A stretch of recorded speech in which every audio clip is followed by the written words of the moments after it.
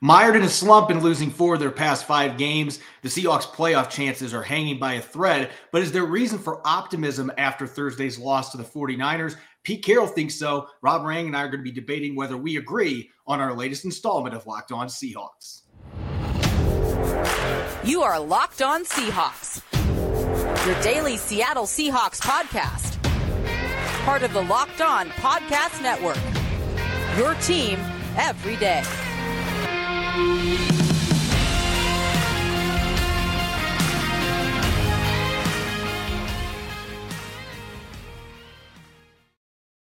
Greetings, 12. This is Corbin Smith, your host for Locked On Seahawks. Joining me for our Monday episode, my co-host in crime, Rob Rang. Hope everybody enjoyed their weekend, and a special thanks to all the 12s out there, as always, for making Locked On Seahawks your first listen 5 days a week. And a special welcome to our first-time listeners as well. Glad to have you aboard. We've got a jam-packed Monday episode coming your way. The Seahawks continue to reel. They've lost 4 of the last 5 games. And yet, as expected, Coach Pete Carroll speaking plenty of optimism heading into the final 3 games of the season. Is it warranted? We'll be discussing and debating, plus answering your mailbag questions and dishing out our Monday musings looking back at last Thursday's loss to the 49ers. Without further ado, let's get to it. This Monday episode is brought to you by LinkedIn Jobs. LinkedIn Jobs helps you find the candidates you want to talk to faster. Post your job for free at linkedin.com/LockedOnNFL. Now for your lead story here on our Monday edition of Locked On Seahawks. Losing 21-13 to the 49ers on Thursday night, the Seahawks have now lost 4 of their past 5 games. They're still struggling to defend the run, at least from a statistics standpoint. They only had 70 rushing yards, so they're continuing to struggle to run the ball as well. A lot of the same problems that have been plaguing them for more than a month still are rearing their ugly heads, and the Seahawks now find themselves a couple games behind the New York Giants in the playoff race. They're still only 1 game behind the Washington Commanders in the wild card race, but they're on the outside looking in with just 3 games left to play. Last week, there might have been a little bit of margin for error, but now, Rob, we really have reached the point where the Seahawks don't have any margin for error. They need to win games, or you can kiss any chances of making the playoffs goodbye.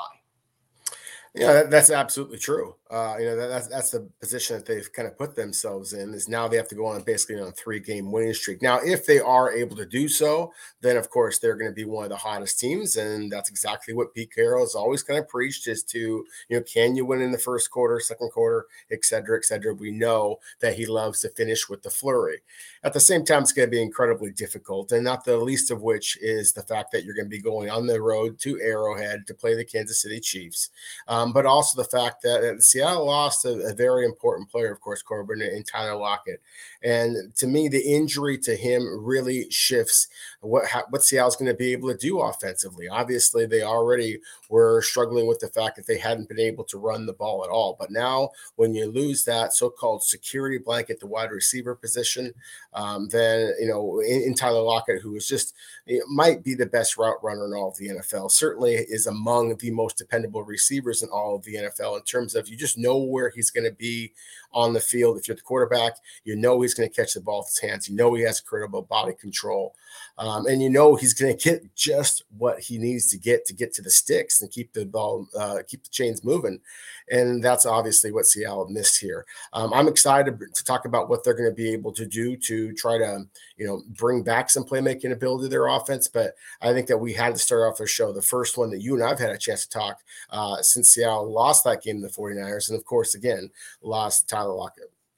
Yeah, Lockett's not the only injury of note either in the middle. We know Al Woods is dealing with a heel injury, but at least there's a chance that he's going to play again this season, maybe as early as this weekend against the Chiefs. That is not the case for Brian Monet, the big 340-plus pound nose tackle, tearing his ACL in the first quarter on Thursday night. And I'm going to be honest with you, I'll have more opportunity to talk about this later in the show, but I thought the Seahawks were absolutely doomed trying to stop the 49ers run game when big number 90 went down. And they managed to hold up pretty well the rest of the game with Poona Ford and Miles Adams at the nose. But looking at the rest of the season, that is a significant loss. Now, maybe not in this upcoming game against the Kansas City Chiefs, who can run the ball a little bit. It's not like they're a one-dimensional team, but they're going to lean on Patrick Mahomes, the MVP candidate that he is, and their high-powered passing game. I don't know that Brian Monet is going to be a player that plays a lot of snaps against them. But when you play the New York Jets the following week, and of course the Rams in the final game of the season, those two teams are going to try to establish the run, and they're going to look to be physical at the line of scrimmage. If you're missing that big nose tackle in the middle, especially if Al Woods can't come back, that is going to be a big injury. And you're late enough in the season. Good luck finding a free agent on the scrap heap that you can bring in that's going to be able to provide even half what Brian Monet provides to this football team as their rotational nose tackle. Again, if you get Al Woods back as they expect, maybe as early as this weekend, that mitigates things. As for Tyler Lockett, this guy has been such a durable warrior since coming into the league. He has missed 2 games his entire career, one for COVID last year, and then his second season, he had the fractured leg that cost him the final game of the regular season. But those are the only 2 games he's missed. He's been as durable as any receiver in the NFL. So this is going to be uncharted waters for the Seahawks, potentially going into multiple games. They're hoping they can get him back after missing just 1 game. To me, that still seems like that's pretty optimistic thinking, even for Pete Carroll, but maybe he can make that quick of a turnaround, but he won't be there for Kansas City. That's a big loss. You could be without him for multiple games, maybe even the rest of the season, depending how things play out here. They might not want to rush him back if they're eliminated from the playoffs. And so that's certainly a big storyline to watch for this team. And they're reeling in the win-loss column, and now they're losing some key players on both sides of the ball. Injuries starting to pile up, and that's a real problem when you're trying to get back on track. And looking at the playoff odds, just based off this weekend, Robin, and Pete Carroll was talking a lot of positives, as we would expect on Friday. And there were some things that were encouraging coming out of that Thursday game that lead him to believe that they can still make a run. But the fact is, right now, things are not looking good for them in this playoff race. They have dropped to a 30% chance of making the postseason, according to our friends at 538. And that's because of a combination of things. Obviously, the big one, they lose to the 49ers. They can't win the NFC West now. The 49ers clinched because of that victory. Then the Giants win, and now they're 2 full games ahead of the Seahawks in the loss column. The Commanders losing does help them a little bit because they're 7-6-1. They're only 1 game behind in the loss column. And then you've got the red-hot Detroit Lions who've improved to 7-7. The Seahawks have the tiebreaker there, but certainly everything seemed to work against the Seahawks this weekend in terms of things that could maybe help them out with their playoff hopes. They're going to have to take care of their own business here and just hope that a few of these other teams slip up in the final 3 weeks, because if they don't, it might not be 2 or 3 games. The rest of this still might be. If there's reason for hope, though, the Chiefs did look vulnerable yesterday against the Houston Texans. The Jets, with their quarterback situation, especially if they have Zach Wilson out there in week 17, he got benched a few weeks ago. Mike White still dealing with a rib injury. Maybe there's a chance the Seahawks can rattle off a few wins in a row here and be hot going into the postseason. But it's hard to look at this team right now with how things have transpired last month, losing 3 straight home games at that, and have much optimism about them being able to get back into the postseason, even though everything is still in front of them. Yeah, it is hard to kind of muster up that same excitement. I mean, obviously, they are in the midst of this losing streak. And again, they lost not only a terrific player, but truly one of the heartbeats of the team. Obviously Seattle's choice for man of the year. And a good one at that. So to lose, some of that fire, I think that is really going to be a challenge here against the Kansas City Chiefs. And kind of going back to that to me would be one of the reasons, however, that you do have to kind of keep up that optimism, because we know the way that Pete Carroll is a motivator. You know that the Seahawks are going to come in ready to play. And as you just mentioned, and with the fact that the Chiefs struggled not only this past week, but the week before that as well. I mean, they've been, so up and down. They're obviously a very gifted team, but I wouldn't be surprised at all, Corbin. To me, it would be, almost disrespectful to Andy Reid that he would just lean on the quarterback when the Seahawks have proven as vulnerable as they have to the running game. I mean, the Chiefs have been able to run the ball effectively on teams as well. And Andy Reid, as a former offensive line coach, he is going to want to just, exert his team's will if he can keep his quarterback from taking any unnecessary shots. I think that's something that his team would certainly love to do as well. So there are some reasons for optimism, I think, because the Seahawks are still, basically their playoffs begin right now. It's win or you go home kind of a mentality. But at the same time, I also think that it's pretty formidable what is lying directly ahead of them in Arrowhead, especially considering how far they are going to be down at the wide receiver and, as you mentioned, run stuffing position. One final thing actually on that I want to make sure I talked about. there's not going to be a lot of 330-pound defensive linemen just kind of sitting around right now. If they're 330 pounds, their playing weight is probably closer to 310, and they've gotten themselves a little bit bigger over the offseason. They're still reeling for Thanksgiving, Rob. Exactly. But there are a couple out there. I think that if this is truly going to, if Seattle is worried about bringing Al Woods back, even including for this game, because now I think you have to have that mentality of trying to win every game. I think that it does give Seattle enough reason to really look through who's available in terms of on the street, as well as some of the practice squads. I mean, I was just kind of taking a peek in the practice squads myself, looking for a young, big defensive tackle that might be able to take advantage of an opportunity like Seattle suddenly has in front of them. And, I looked at Kansas City's, and they got Danny Shelton, former UW guy. All you got to do to get a guy off the practice squads, convince him, to sign with you and then make him part of the active roster. Seattle might have that need. Danny Shelton is a veteran. I'm sure he'd love to stay in Kansas City and potentially go for a Super Bowl, but he's making practice squad money now, not active team, active roster money. So, there might be somebody like that, whether it be Shelton, whether it be somebody else. I do think if Seattle is concerned about defensive tackle and nose guard, I think that they should be. Then maybe it's worth looking at different options, even as early as for this upcoming game against the Chiefs.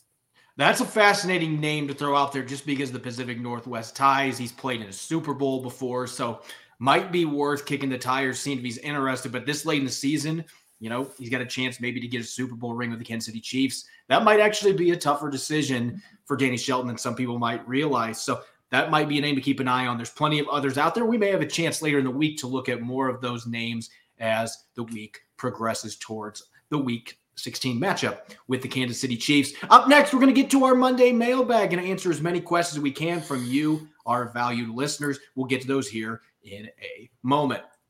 Now for a word from our sponsor, BetterHelp. Life can be full of challenges, especially around the holidays. Recently, our family has undergone significant strife with family members dealing with debilitating health issues. It has truly been a struggle for me, as well as my other loved ones coping with it mentally. Life can be full of twists and turns, so it's important to show yourself through it all, and BetterHelp Online Therapy will assess your needs and can match you with your own licensed professional therapist in less than 48 hours. Therapy worked wonders for me, but don't just take my word for it. Having someone in your corner to guide you when you're struggling to navigate obstacles can be invaluable. It's not a crisis line. It's not self-help. It's professional therapy done securely online and available to people worldwide. With therapy, it can take a few tries to find the right fit for you. BetterHelp is a great way to invest in yourself, and BetterHelp has a special offer for our listeners. Get 10% off your first month at BetterHelp.com/lockedon. That's 10% off your first month of online therapy at BetterHelp.com/lockedon. This episode's also brought to you by LinkedIn. As you gear up for the busy holiday season, you need the right people on your team to help your small business fire on all cylinders, and LinkedIn Jobs is here to make it easier to find the people you want to talk to, and for free. As a former site manager, I've made plenty of hires over the years, and LinkedIn has always been a go-to for me to find top candidates in sports media. Create a free job post in minutes on LinkedIn Jobs to reach your network and beyond to the world's largest professional network, over 810 million people. Add your job in the purple hashtag hiring frame to your LinkedIn profile to spread the word you're hiring so your network can help you find the right people to hire. They've got simple tools like screening questions that make it easy to focus on candidates with the right skills and experience so you can quickly prioritize who you'd like to interview and hire. It's why small businesses rate LinkedIn Jobs #1 in delivering quality hires versus leading competitors. LinkedIn Jobs helps you find the candidates you want to talk to faster. Post your job for free at LinkedIn.com/LockedOnNFL. That's LinkedIn.com/LockedOnNFL to post your job for free. Terms and conditions apply. You're listening to the Monday edition of Locked On Seahawks. I'm your host, Corbin Smith. Glad to be joined, as always, by my co-host in crime, Rob Rang. A special thanks to all the 12s out there, whether you're listening from Argentina, in Montana, Indiana, wherever you're listening at. We greatly appreciate you making Locked On Seahawks your first listen 5 days a week. And for your second listen, make sure to check out the Locked On Sports Day podcast. From the games that matter the most to the biggest sports stories, go beyond the scoreboard and behind the scenes with local experts and insights only Locked On can provide. Locked On Sports Today. It's available on YouTube, the Odyssey app, and wherever you get your podcast. All right, Rob, let's get to our Monday mailbag. Tons of questions from the 12s on Twitter as well as YouTube. The first one is for you, coming from Chuck Warner. Tweets, why didn't Seattle pull the trigger on a real center 2 years ago when they took a gadget receiver with their first pick in round 2? Creed Humphrey went to the Chiefs. The question is, do Pete Carroll and John Schneider just not value the center position because it has been garbage since Max Unger? Well, I think that's a pretty blunt question there, but a warranted one. Yeah, no, I love the enthusiasm. I mean, that is, I can't answer that question, unfortunately, for Pete Carroll and John Schneider, because frankly, I agree with a lot of your sentiments there. I do think that center has been a position that has been flatly, frankly, ignored a little bit. I really think that this could be a position of strength. I think it needs to be a position of strength for the way that Seattle wants to run the football, and just acknowledging the defensive line talent that is and has been for a long time now in the NFC West division. Especially when you had a shorter quarterback, I thought center was critical. So I have a hard time answering that, because I've had similar conversations with some of the guys in that scouting, that coaching room, kind of continue to be amazed and perplexed that they have not invested an earlier draft pick in just trying to develop one of these players, because I know that they have a great deal of faith in the coaching staff that's been there and is there now as well. Yeah, you'd think they'd want to bring somebody in for Andy Dickerson to develop, but he did have the prior relationship with Austin Blythe, so that played a big role in them bringing him in. We'll see what the plans are after the season, whether they make the playoffs or not. Next question coming from Kenneth. Have seen rumors that Pete Carroll is possibly considering retiring, and if he decides against it, what do you think they will do to address the defense? So there's a lot of different things they could do to address the defense, whether Pete Carroll's here or not. We've talked about the defensive tackle position, adding linebackers, maybe getting another corner, getting more pass rushers. I mean, this is a defense that clearly could use several more pieces. And so they're going to have to figure that out, whether that's the draft, free agency, a combination of the two things. They're going to have to overhaul that group. Again, they've got some pieces they really like there in Tariq Woolen and Uchenna Nwosu, maybe Jordan Brooks in there as well. The safety position, they're going to have to figure out what they're doing there. I would think Jamal Adams is still going to be part of their plans with the contract he has. They're hoping he comes back healthy, but there's a lot of moving parts. As far as Pete Carroll retiring, I haven't heard anything on that front, but I mean, he is past 70 years of age. If he reaches a point here at the end of the season, especially if Seattle ends up tail spinning at the end of the year, he might decide, you know what, this is the time now for me to go. I don't think that's what's going to happen. I think he's enjoying it too much. I think he still thinks he can lead this team back to the promised land and be a playoff team, a Super Bowl contender. He's early in this rebuild. I don't see it happening. But because of his age, I think you always have to open the door to the possibility that he may decide, you know what, it's time for me to walk away. And I guess we'll see what happens. I just don't anticipate we'll see that this spring. Next question here for Rob from Stephen Van Every. What are your thoughts on drafting a top corner to pair with Tariq Woolen? And of course, he made sure to add the side note in 2012, 2015. That was a pretty darn stacked DB team. Well, that might be the best DB roster that's been in the NFL in the last 30 years. I think you're going to be hard pressed to try to match that, but maybe they can add another elite corner to go with Tariq Woolen early. Well, in this 2023 draft class, Corbin, looks like it's a pretty good one at cornerback. So I think that is a possibility. I would be surprised if that was a strategy that Seattle took, just because we have shown such a great deal of confidence. And I think justifiably with Pete Carroll being able to basically find corners in the 3rd, 4th, 5th, 6th round, and just turn them into superstars. I think you were seeing the reincarnation of that all over again here, with obviously with what Woolen's done, and to a lesser extent, with Kobe Bryant as well. I have been intrigued by what I've seen from Kobe Bryant. Just Woolen's a superstar. There are good corners. I just think that Seattle's biggest area of concern is along the defensive line and other outside pass rushers. And so I would be shocked if that's not the direction that Seattle goes with whatever of their early picks that they use on the defensive side of the ball.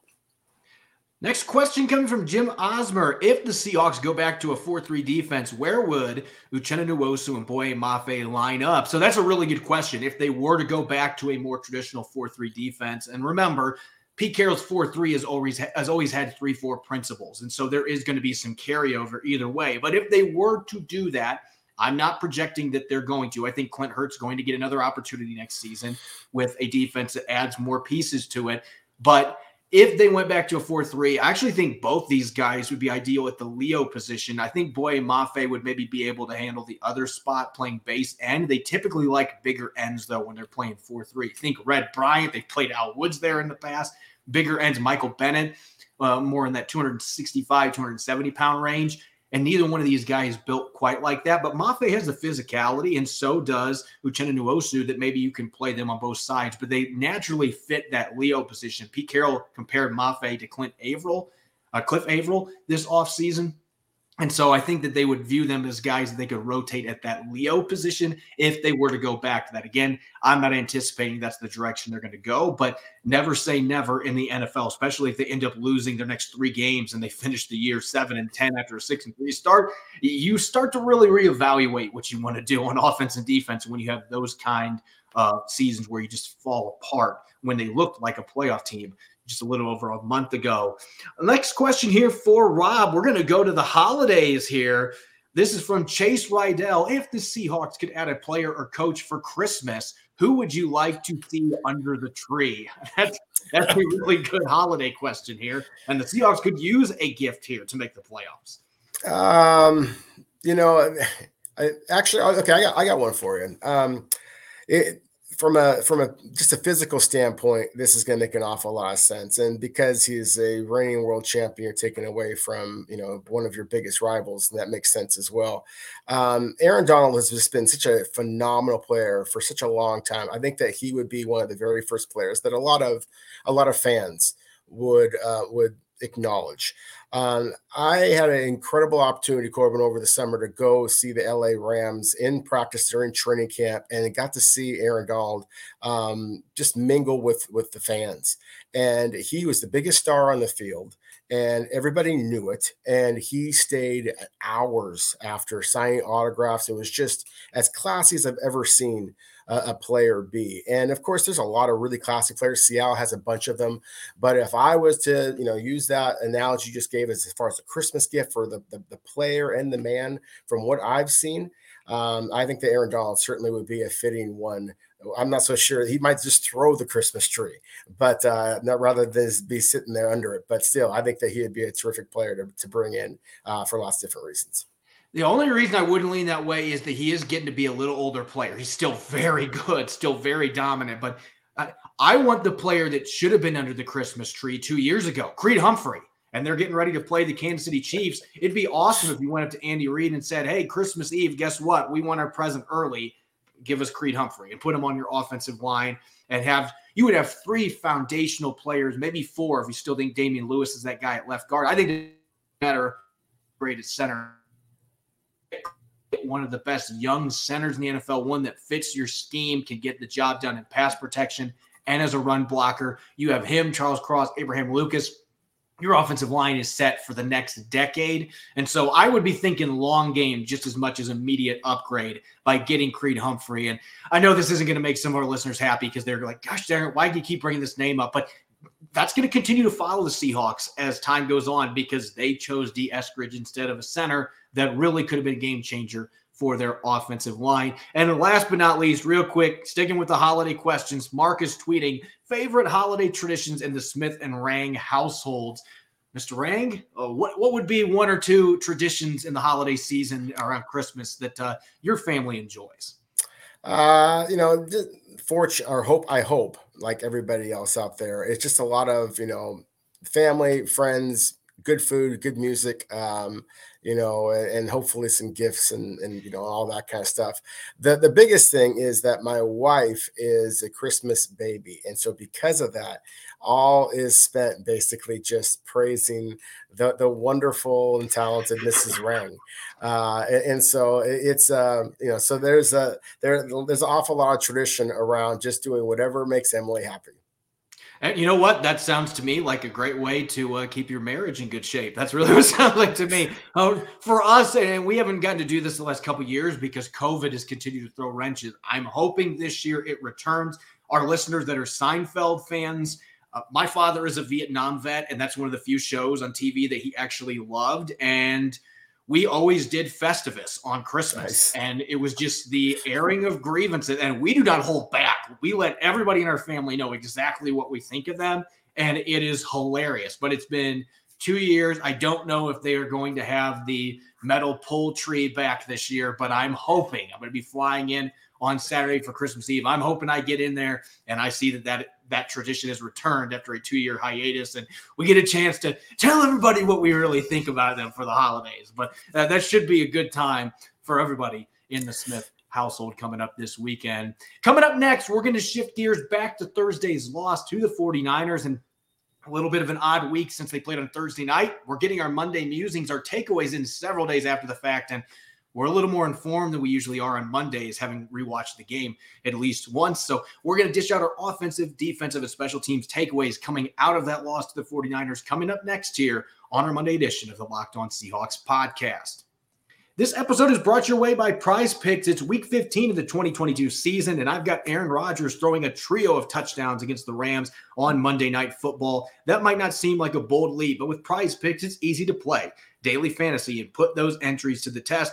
Just pick 2 to 5 players. If they score more or less than their Prize Picks projection, you can win up to 10 times your money on any entry. No competing against other people. It's just you versus the projections available. And Prize Picks offers projections in any sport that you watch, whether it's college football, NASCAR, MMA, boxing, even disc golf. It's that easy. Safe and fast withdrawals. Currently operational in over 30 states as well as Canada. Go download the Prize Picks app today or go to prizepicks.com to sign up and play daily fantasy sports. First-time users can receive a 100% instant deposit match up to $100 with the promo code LOCKEDON. If you deposit $50, Prize Picks will give you $50. Don't forget to enter the promo code LOCKEDON at sign-up for an instant deposit match up to $100. You're listening to the Monday edition of Locked On Seahawks. I'm your host, Corbin Smith. Glad as always to be joined by my friend and co-host in crime, Rob Rang. A special thanks to all the 12s out there, regardless of where you're listening in from. Thanks for listening to Locked On Seahawks 5 days a week. We greatly appreciate it. For your second listen, make sure to check out the Locked On Sports Today podcast. They've got the biggest stories of the day, instant reactions, big game recaps, the take of the day, and much more. It's available in the Odyssey app, YouTube, and wherever you get your podcasts. All right, it's a unique edition of Monday Musings. Usually this is the day after the game. We don't get that luxury this week. I guess it's a good thing. We get extra days to watch the film, and so we're going to have a better chance to really dive into the takeaways from Thursday's loss. The Seahawks, unfortunately, unable to get the win over the 49ers. They've lost 4 of their last 5. The sky seems to be falling in the Pacific Northwest. Rob, I'm going to dish it to you first. Let's talk takeaways on the offensive side of the football. This is another game against the 49ers' vaunted defense where they just weren't able to get too much going, and yet it did feel like it was one of those games where one play completely changed everything for the offense at the end of the first half. Yeah, no question about it. I mean, it was a good catch by Travis Homer getting upfield, and unfortunately, just a heck of a hit by Dre Greenlaw. Pops the ball out, and that very much changed the game. You hate to bring it back to 1 or 2 plays like that, especially because I thought San Francisco just flat dominated Seattle in so many different ways in that football game. But at the end of the day, it was still, 1-score game at the very end, and Seattle had an opportunity. So I think that it is easy to kind of focus in on that Travis Homer fumble. Unfortunately, the Quandre Diggs drop. Unfortunately, as well as being the 2 plays that basically just completely destroyed any chance that Seattle had of winning this football game. As you mentioned, Corbin, we have had a little bit more time just to kind of soak this one in, to watch some other snaps, and to really watch a second or third time. And so that's one of the things I did is I focused really along the offensive and defensive lines and to see who did better than I thought, who struggled. And while, I think there's a lot of Seahawks fans out there considering where the Seattle season may be going right now, that they get kind of down in the dumps or whatever. The talent evaluator in me, the competitor in me gets a little bit pissed. And it's like, all right, let's see who's actually going to compete these last couple of weeks if things start to fall apart, and who wants a job for next year. Yep. And so that to me is what I've been very much kind of, I made a face when you were first describing this, when you said that we had extra time to record, to watch. I made a face because it's like, I got to watch more of this, the bright green, the whole thing. I mean, that's why I'm wearing a hat, is because I needed some shade. Oh, come on. It's not the bright green. But at the same time, I do feel pretty strongly about some of the players who struggled, some of the players who actually I thought performed a little bit better than maybe some might be thinking based on how the final outcome of Seattle's game. Yeah, I'm going to start off. This take is going to come across as maybe being a little bit more positive than what some may anticipate. And at the same time, there's going to be realism. I thought the run game did take some baby steps forward in this football game. And I want our listeners to consider who the Seahawks just played. The 49ers had not given up 70 rushing yards in a game since they lost to the Chiefs in week 7. It had been almost 2.5 months since they gave up 70 rushing yards in the game. The Seahawks managed to get to 70. Now, that was somewhat inflated by Geno Smith's 18-yard scramble. We've seen that a few other games where Geno Smith's legs have ended up making the numbers look more inflated than they actually were. But you could see the difference with Ken Walker III out there, just the explosiveness, the burst, the playmaking ability that he brings to the table. And maybe what I'm most frustrated about, this is just me as a running back coach and a former running back, I don't understand why it seems like the Seahawks have suddenly moved away from their under center run game. They only had a handful of snaps in this game where Geno Smith lined up under center and they handed the football off. It takes away your under center play action game, at least some of the effectiveness of it. I know some of the analytics people out there would disagree with that, but it does. As a defender, it takes away, it makes it easier for you. And they're just running almost every time out of shotgun. And I'm just not a fan of that. It's not that you can't do it, but where are the under center runs? And when they did do that in this game, it seemed like they were able to get a little bit of movement. They were able to get a few decent 3, 4, 5-yard runs. And then they wouldn't run the ball for a couple plays. They just aren't sticking with it enough. And some of it's they're having enough negative plays sprinkled in. It's making it impossible for them to stick with it because they're behind the sticks. That has been a problem for more than a month for this offense. But I thought there were positives. You could see the offensive line, unfortunately, away from the center position. I didn't think Austin Blythe played well at all in the run game, and it's been a struggle for him. But I thought the tackles held up okay in that regard. Pass protection, that was a little different story. But the run blocking, I thought, was okay in this football game. But when you're not getting more than 14 carries in a game, it's really hard to get a rhythm going, and this has been a problem on and on and on. So while there were some flashes of brilliance by Ken Walker III, you saw some signs that maybe the run game is going to start getting back on track. At the end of the day, you still only ran for 70 yards. The consistency is not there. The number of carries is not there, and you know that Pete Carroll was irked by that. So this is one of those, that was a little better, but it's still not anywhere where it needs to be at, especially if you want to beat a team like the 49ers. Yeah, no question about it. I mean, I think that Seattle basically was, kind of calling the game a little bit scared, and I think that they should be. Nick Bosa is just that darn good. Eric Armstead was absolutely fantastic as well. There was a couple of plays sequence there I thought was really telling. Seattle got pretty cute. Did a little move their tight ends. It was Disley and Parkinson moved him inside right next to Charles Cross to try to slow down Joey Bosa. So they had 3 players right next to Joey Bosa. The 2 tight ends just went into a route, and it basically ended up being Cross and Bosa 1-on-1, and Cross handled them that particular play. And Seattle got a nice reception the other side to Goodwin, actually. The next play, San Francisco completely shifted all their defensive linemen to the right side. There was 3 guys all the way on the right side, and then they both on the other side. And it just created so much confusion. It was basically like San Francisco was telling Seattle, just in the way that they lined up their players, that our 4 guys can beat your 5 guys all day long.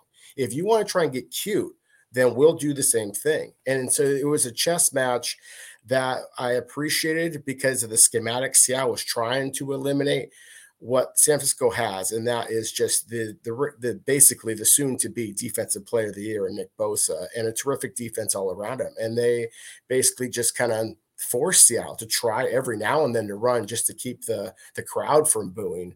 But otherwise, you're basically asking Geno Smith to just do miracles work, and he wasn't able to do it. And so that's why the game wound up being literally about 1 play away from the exact score that I thought it might be, just because of the fact that San Francisco did double Seattle's rushing yards, and they basically played the game that I think that we all feared from a Seattle perspective would actually happen. I will say this game did not necessarily play out the way that I thought it was going to on the defensive side of the football. And maybe I'm wrong saying this. I actually felt fairly decent about where this defense was at coming out of this football game. When you consider, we just talked about it earlier, Brian Launay tears his ACL in the first quarter. You're without Al Woods. You don't have your two nose tackles in the middle. They've already been struggling to stop run games in the last month. And yeah, I know they gave up 170 rushing yards in this game. There was that 54-yard run by Jordan Mason at the end of the game that made it look like the run defense really struggled. But up to that point, they had held Christian McCaffrey under 4 yards per carry. They had forced several 3-and-outs. They had forced 6 punts up to that point. I mean, the Seahawks defense, for all the issues that they had, there were communication breakdowns on one of the George Kittle touchdowns. They had some issues with their run fits and a McCaffrey run early in the game. But otherwise, I mean, this was a pretty darn good game from the defense in terms of points and yardage. They got, I mean, one of the touchdowns they gave up because it was after the Homer fumble and they had 6 yards behind them. They were put in an impossible situation. I thought the run defense was much better, and that is a credit to Myles Adams, who I thought was one of the most impressive players in the field for the Seahawks in this game. He played some snaps in the nose position at 300 pounds, and his quickness was actually giving the 49ers some issues. He was making plays from 3-tech position as well, had a tackle for loss, a pass breakup at the line. Only played 17 snaps, but when he was on the field, he was doing a lot of damage. He was very disruptive. I thought Poona Ford looked okay playing the nose position, which he has played some earlier in his career. And maybe that's a better fit than we realized for him in this defense because he is short and a little bit stocky, and he has that really quick first step. So I thought they were able to weather that storm. Tanner Muse, I thought, played really well when he checked in for Jordan Brooks at the end of the game. I mean, this was a game about some unsung heroes stepping up when they got put in the lineup because of injuries. And so I think from that perspective, you can understand why Pete Carroll was a little bit more optimistic coming out of this game because they were getting those contributions and there were some clear improvements on defense. The problem is still, though, you gave up 3 or 4 big explosive plays, and that really did you in a game where you didn't have much margin for error because your offense wasn't going to be putting up a ton of points. No, again, like we talked about, I mean, the running game gave you 2 first downs all game long.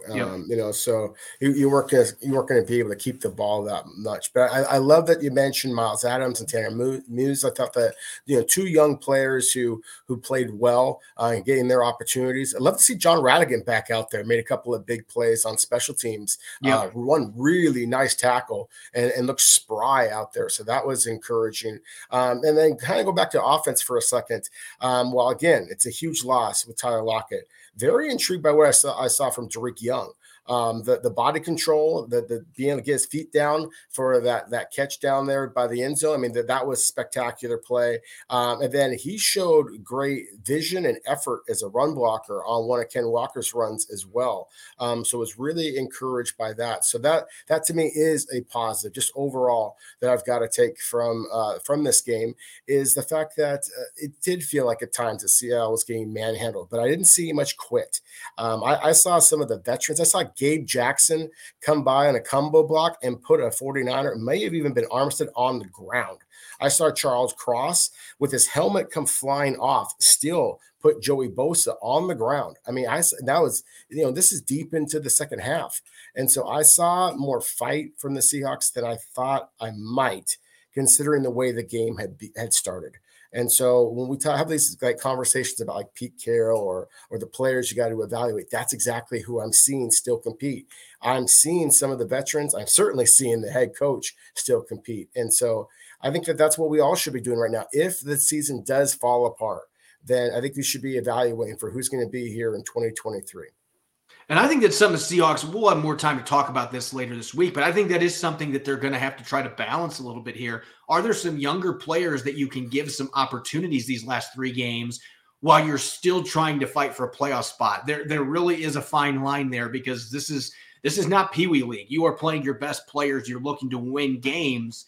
But this is year 1 of a rebuild that they've really exceeded expectations, even with this recent slump. And so I don't know how they're going to handle that. But guys like Tanner Muse, who are going to be under contract next year, Cody Barton's not going to be. Is that something you look at? John Radigan, does he get some snaps on defense? Do they do some of that stuff with their defensive linemen, especially with Monet being hurt? And so I'm curious to see what they're going to do there. Is Trey Brown going to get more opportunities coming back from his illness, playing at the other cornerback spot? I mean, those are things that we're going to have to think about. And speaking of special teams, real quick, I got to give a shout out to Godwin Igwebuike again, because the Seahawks have not had a kick returner for several years that could provide the spark that we have seen from him now in the past 2 games. I mean, right out of the gate, he had an explosive kick return out to the 35-yard line. And that might not seem like much, but the Seahawks have very rarely started past the 30-yard line, whether it's been because of touchbacks or because the guys they have back there have not had to burst. DJ Dallas has had a few decent returns, but he doesn't have the explosiveness that you're looking for from a kick returner. Not a guy that's going to rip one off and be gone. There's been 2 or 3 returns here for Igwebuike the last 2 weeks where I was sitting on the edge of my seat thinking he's got a chance to spring this thing all the way to the end zone. Didn't quite get it done, but he has brought a spark plug to the special teams unit that they have simply lacked for several years since Tyler Lockett was taken off a kick return, and he absolutely should be on the roster for the rest of the season, in my opinion. Well, that's a pretty bold statement, but I agree. I mean, I agree that he certainly has been a spark plug, and I think special teams in general, it's unfortunate that we kind of save them till the end, and sometimes they get cut, because I really thought that while there wasn't a big spectacular play on special teams in this particular game, no return for a touchdown, no block kicks, there were several that were so close. Tariq Woolen off the edge is just lightning. I mean, it's about as fast as anybody I've ever seen, and that's a lot of time of watching players. I thought again, just the effort. I mean, Seattle, there was a couple of different times San Francisco was going for, PATs or punts, wherever the case might be, where Seattle was so close to getting a block. And so we talked about we knew that Seattle had to give everything they had in that game to possibly be able to beat arguably the best team in the NFC right now, certainly the hottest. And so the fact that they were as close as they were on special teams to possibly pulling off one of those big plays that would have been, basically the equivalent of the Holmes and Diggs mistakes, then I think that's basically what Seattle needed to have made that game that much more competitive. As always, you can follow me on Twitter at Corbin Smith NFL. You can follow Rob at Rob Rang. Make sure to check out the Locked On Seahawks podcast. We're on Apple Podcasts, Google Podcasts, Spotify, Stitcher, and, of course, streaming 5 days a week on YouTube. Coming up tomorrow, we'll be doing some Tell the Truth Tuesday. I'm sure we've got some hot takes coming out of that game on Thursday, and just in general where the Seahawks are at right now with 3 games left to play. And we're going to take a look at the upcoming opponent on the road, the Kansas City Chiefs, taking a look at what's new for the Super Bowl champions from 2 years ago. You won't want to miss it. Enjoy the rest of your Monday. Thanks for listening. Go Hawks.